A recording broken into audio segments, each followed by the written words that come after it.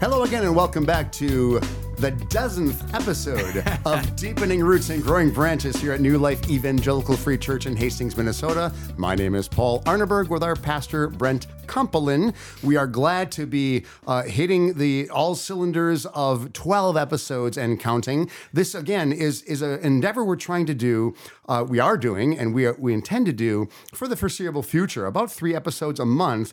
And this is not only a means by which we want to flesh out the Disciple by Doing model and our Roots and Branches campaign, which is seeing God's vision for expanding our facilities, but more importantly, our ministries at New Life Church, but also how to have the proper foundations and how to have the proper biblical worldview of everything we do. And yes, that's a tall order, but in this post-Christian culture and age, we need to be all the more vigilant to make our calling and election sure, and that includes how we act, how we live, and how we love. Yes, and as we've talked about in previous episodes, defining a little bit of what Disciple by Doing is, it's really seeing every opportunity, everything, as an opportunity for discipleship. Every facet of life, every moment, even something as simple as a car ride with a friend, a moment with a coworker, where God opens a door to speak about what you believe or why, or moments with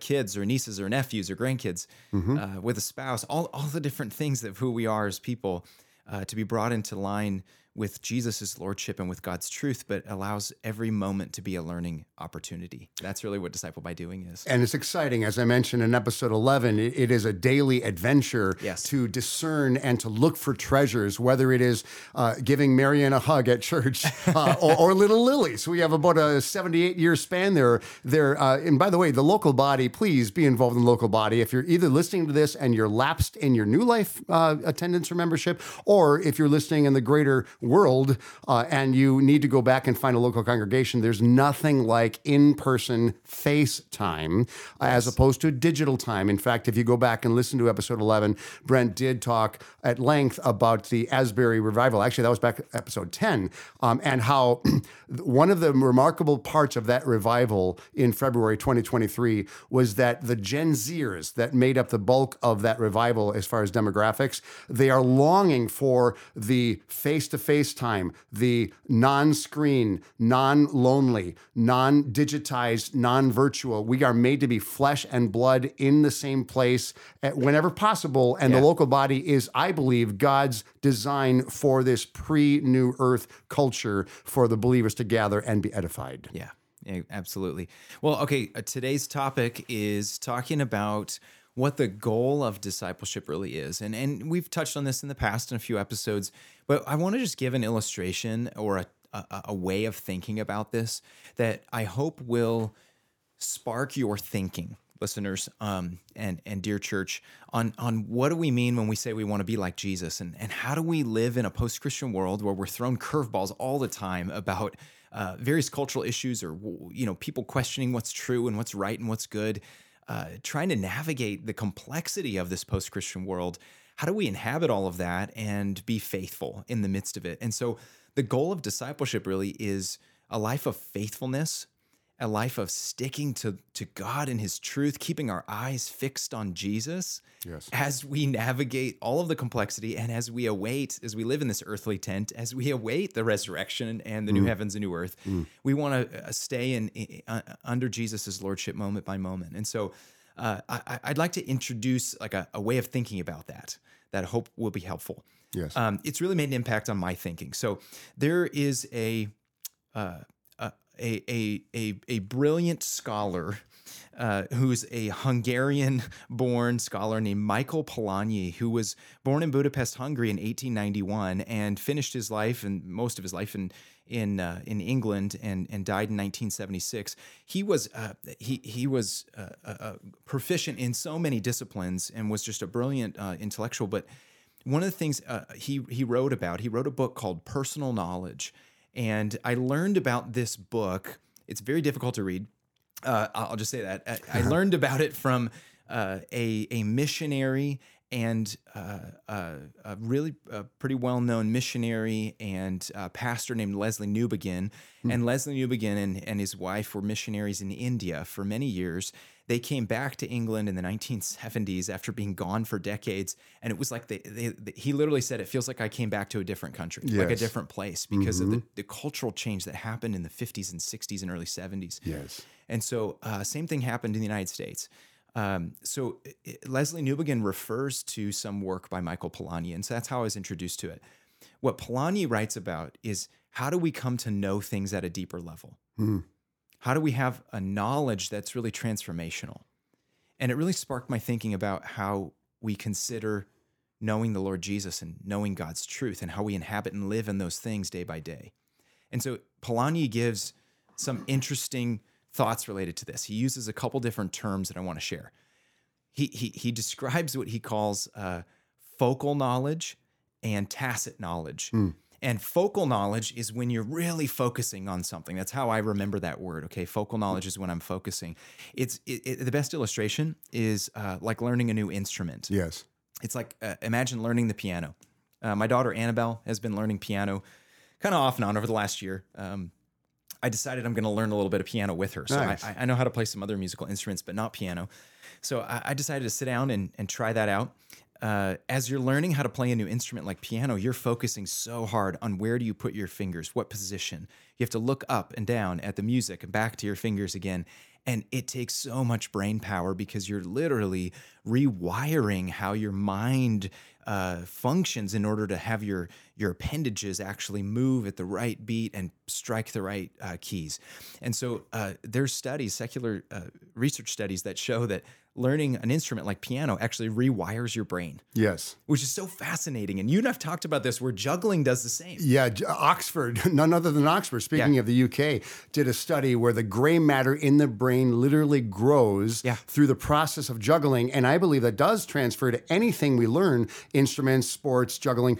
But that act of, and I would call it an act of humility, because anytime you learn something new, you're by definition having to subject yourself to being wrong and subject yourself to many drops, but also just that mechanical thing in the brain, learning the spatial orientation, how your hands are moving, how you're catching the ball or the beanbag. And then you do that enough times. I've heard it said that the very beginning, like say 8-year-old juggler that's learning one beanbag is getting the same brain benefits as someone doing 9 balls at a professional level, because the learning is the most important thing, not necessarily the ability level. It's the act of learning. And that sounds like disciple by doing. I know. I love that. That's fascinating to me. And in previous episodes, you've heard us talk about the fact that we are an integrated whole as a human being. God made us to be our inner being, our heart, soul, and then our bodies. We're integrated as an ensouled body and an embodied soul. Like it goes both directions. But there's something about how even our patterns of behavior and the things that we learn are true, and then how we live those things out in relationship, that they're literally like wearing new grooves in our life, in our mind, and even rewiring our brains, which is just so wild to me. So Michael Polanyi, he says, focal knowledge is when you're focusing really hard and you're sort of still having to make a conscious effort to connect the dots in your mind between what you're doing physically. He says what you learn eventually, and this is the uniqueness of us as human beings, tacit knowledge is when you gain this distinct ability where it's almost like it becomes second nature. Yes, absolutely. Second nature. I have loved watching people who are more than proficient, like experts at piano. Yes. One of them is our dear friend Paul Cravens. Or we could talk about others who know how to play piano really well in our congregation, like Mike or Scott or Mark or I know some others who are excellent. I think Melody also plays a little piano. Melody too, and some others that we don't want to out necessarily if they don't want to have known that they know how to play piano. Recruit them to the worship team. When you see someone who's an expert, it's like the keys and the instrument becomes a part of them. Yes. And they can close their eyes and they don't even have to look at it anymore. And when it becomes second nature, this is that tacit knowledge. Polanyi says this is when you indwell the sort of the reality of that instrument. And as you embody it in that deeper way, it becomes like natural. It becomes who you are. It becomes an expression of who you are. And so from the point of view of discipleship, if we talk about what is the goal is for us to get to the point of being so immersed in God's truth as we hear the word preached, as we study and meditate on it, and as we pray, as we spend time with Jesus in prayer and in relationship with him, as we're immersed in Christian community, where we learn how to bear with one another, yes, with love, as we're out in the world and we have to take these truths that we know and they're challenged and we have to react and we learn different ways and patterns of thinking and of acting and of living and loving other people. We are quite literally wearing new grooves that make the Christian life and Christian discipleship and Christ-likeness second nature. It's like, that's, in my mind, that's what it's like that's what we're aiming for in discipleship. It's like, I could look at one of our wonderful musicians in our church who are so good at these instruments like piano, and they could be playing a song and I could say, hey, can you move it up a key? And they're like, oh yeah, no problem. And they'll just move up the register without even really thinking about it. I want my life following Jesus to be that second nature, where when this complicated post-Christian world throws me a curveball, I can adapt and improvise in that moment to know how do I apply God's truth at this moment? Yes. It's like, I want that kind of knowledge. Like I want to indwell it and know it at such a deep level that I now embody a different reality. Wow. Yes, and a great parallel spiritually between to get to that level of all those great piano players you mentioned in our own small congregation to the, of course, juggling as well in any other sport, whether it's handyman crafts or mechanics or theology or reading or whatever. With the spiritual disciplines, the way we become second nature Christ followers is to spend time with the Master, to learn the tools through his word, through prayer, through fellowship, through service as well. And boy, I think of one thing I'm going to share just from my own personal juggling. I often hide behind the jugheads to say, look, they're really good jugglers. And in fact, in the talent show here, end of February, I didn't juggle. I actually did a poem about my cat Chip, which we can talk about sometime because I've learned about compassion through a 12-pound cat that we adopted when he was 20 days old. When I have juggled, I didn't learn to juggle until I was 20. First, I learned to run through track team in high school, and then I learned to juggle.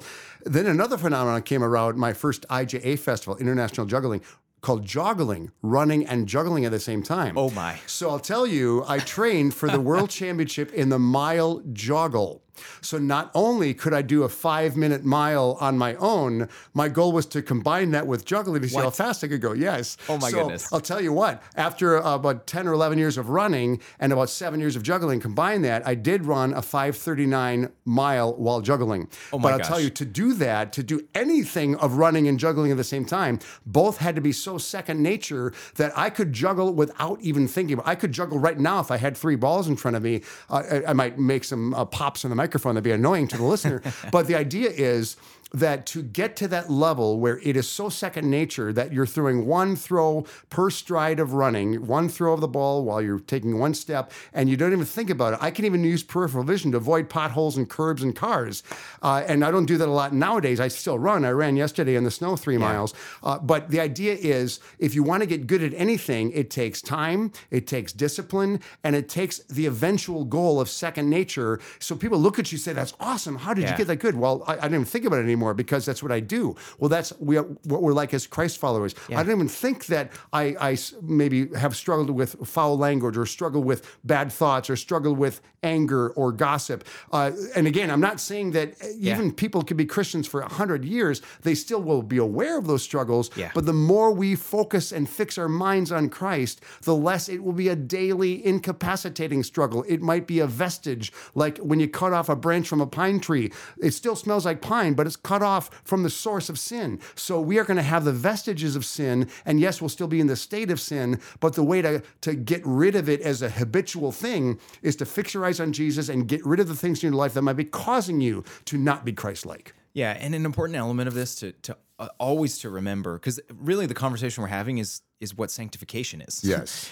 We're having a conversation about that deeply a theological concept of being sanctified is to be made holy. Yes. And that process, just to be very clear, is a work of God within us. And so when we talk about this moving towards a tacit knowledge or a second nature or walking in the reality of God's truth as the world throws us curveballs, it's not about you trying harder to gain that skill. It is about surrendering to the Lord Jesus and cooperating with the work of the Spirit as He is doing a work of transformation in you. And it's by His power that you gain that transformation or change in your life. And so we need to make sure that that's abundantly clear here. Yes. Right. And so tell me about, we've been talking about this earlier before the episode. What are some passages that come to mind when we talk about that? Well, I love Colossians. I've done that for a couple of times in a Voice Bible study and a juggling Bible camp with chapel messages. But Colossians 3, 1 through 4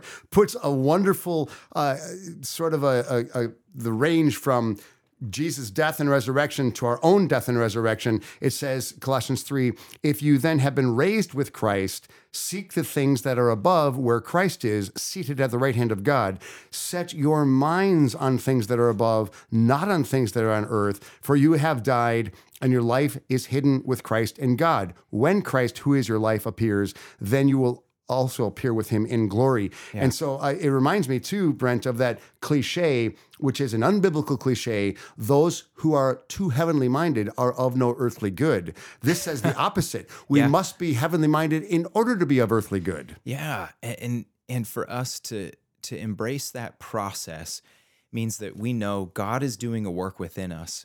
But there are some specific things that we see as examples in Scripture, things that are commanded, things that we know are important in the Christian life. We talk about spiritual disciplines like reading Scripture. Mm-hmm. Those, of course, can be twisted to be legalistic. Correct.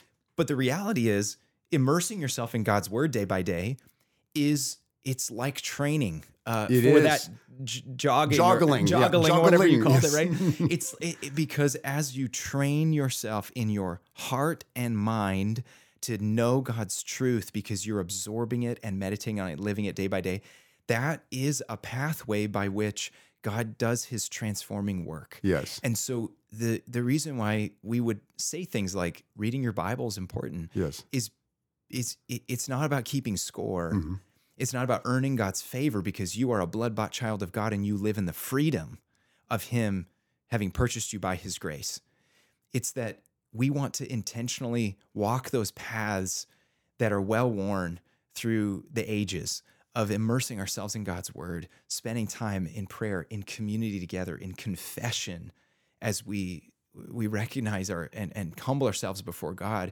Practices that the church has been doing for thousands of years now that help us to have our mind, our heart, our whole body, heart, soul, mind, and strength to be rewired to be like Jesus. Yes, and I will hearken back to what you said a few minutes earlier, that we should all be careful to not think we can sort of muster up Christ-likeness by actions or disciplines or doings. And that's something I can put another comment on, that yes, we're saved by grace, but we're also sanctified by grace. Yeah. So it is all grace, but by some mystery, the Lord does call us to obedience. And part of that obedience is being in his word, being in fellowship, being in prayer, being in service, and and also cutting off the things. Jesus himself said that in the Sermon on the Mount, cut off things that might cause us to sin, but it's all because of the vigilance of wanting to become like our Lord in the name of our Heavenly Father. Yes. So when you say that, or through this conversation, another passage that comes to mind is Romans chapter 12. Yes. First few verses of Romans 12. One of our favorites here in this podcast.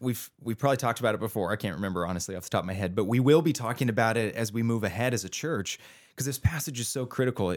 So this is Romans 12, 1 and 2. Therefore, I urge you, brothers and sisters, in view of God's mercy, to offer your bodies as living sacrifices, holy and pleasing to God, and this is your true and proper worship. Do not conform to the pattern of this world, but be transformed by the renewing of your mind. And then you'll be able to test and approve what God's will is, his good, pleasing, and perfect will. Yes. There's so much to this passage that I will maybe take a future podcast to describe, but just underlining one word is this word transformed. It's literally the word metamorphosis. Oh, yeah, like a butterfly from a caterpillar. But transformation is really something that happens at the deepest level. And there's like research recently about what happens in a cocoon or a chrysalis, or I don't remember the term. I think it's chrysalis. Yes. Yeah. That literally the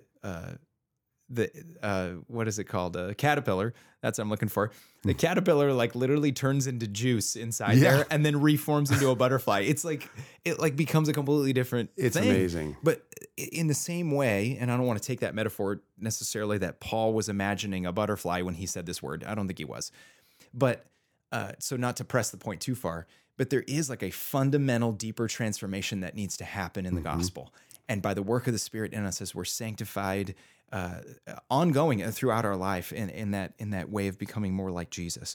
And so we don't want to be conformed to the pattern of the world. We want God to do that inner work within us and to tie it back to the previous concept so that we are so immersed in knowing Jesus and being so intimately connected to him and being filled with his truth and walking in his ways that it's like we indwell the knowledge of God in such a deep way that it's like second nature and we can walk through the difficulties of this life, being able to be walking in faithfulness with him.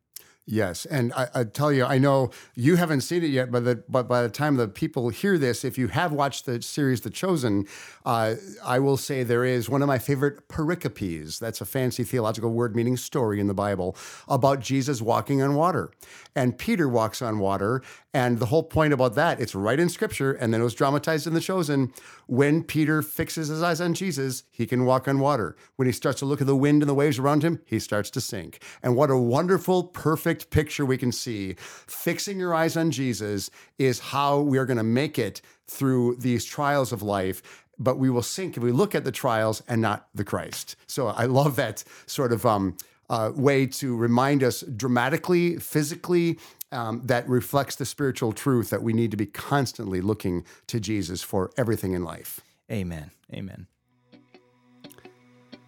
Well, that'll wrap up our 12th episode, the 12th of Roots and Branches here at New Life Church in Hastings, Minnesota. By the way, I didn't win that joggling race in 1996. I dropped 3 times, but the winner, Albert Lucas, gave me his gold medal saying I ran a better race. So there was grace involved despite my effort. We hope that you're praying about how to be involved in your local church, most of you at New Life in Hastings, but wherever you are in the church worldwide. Be active about your Father's business in the Lord's name. Thank you for listening, and we'll see you next time.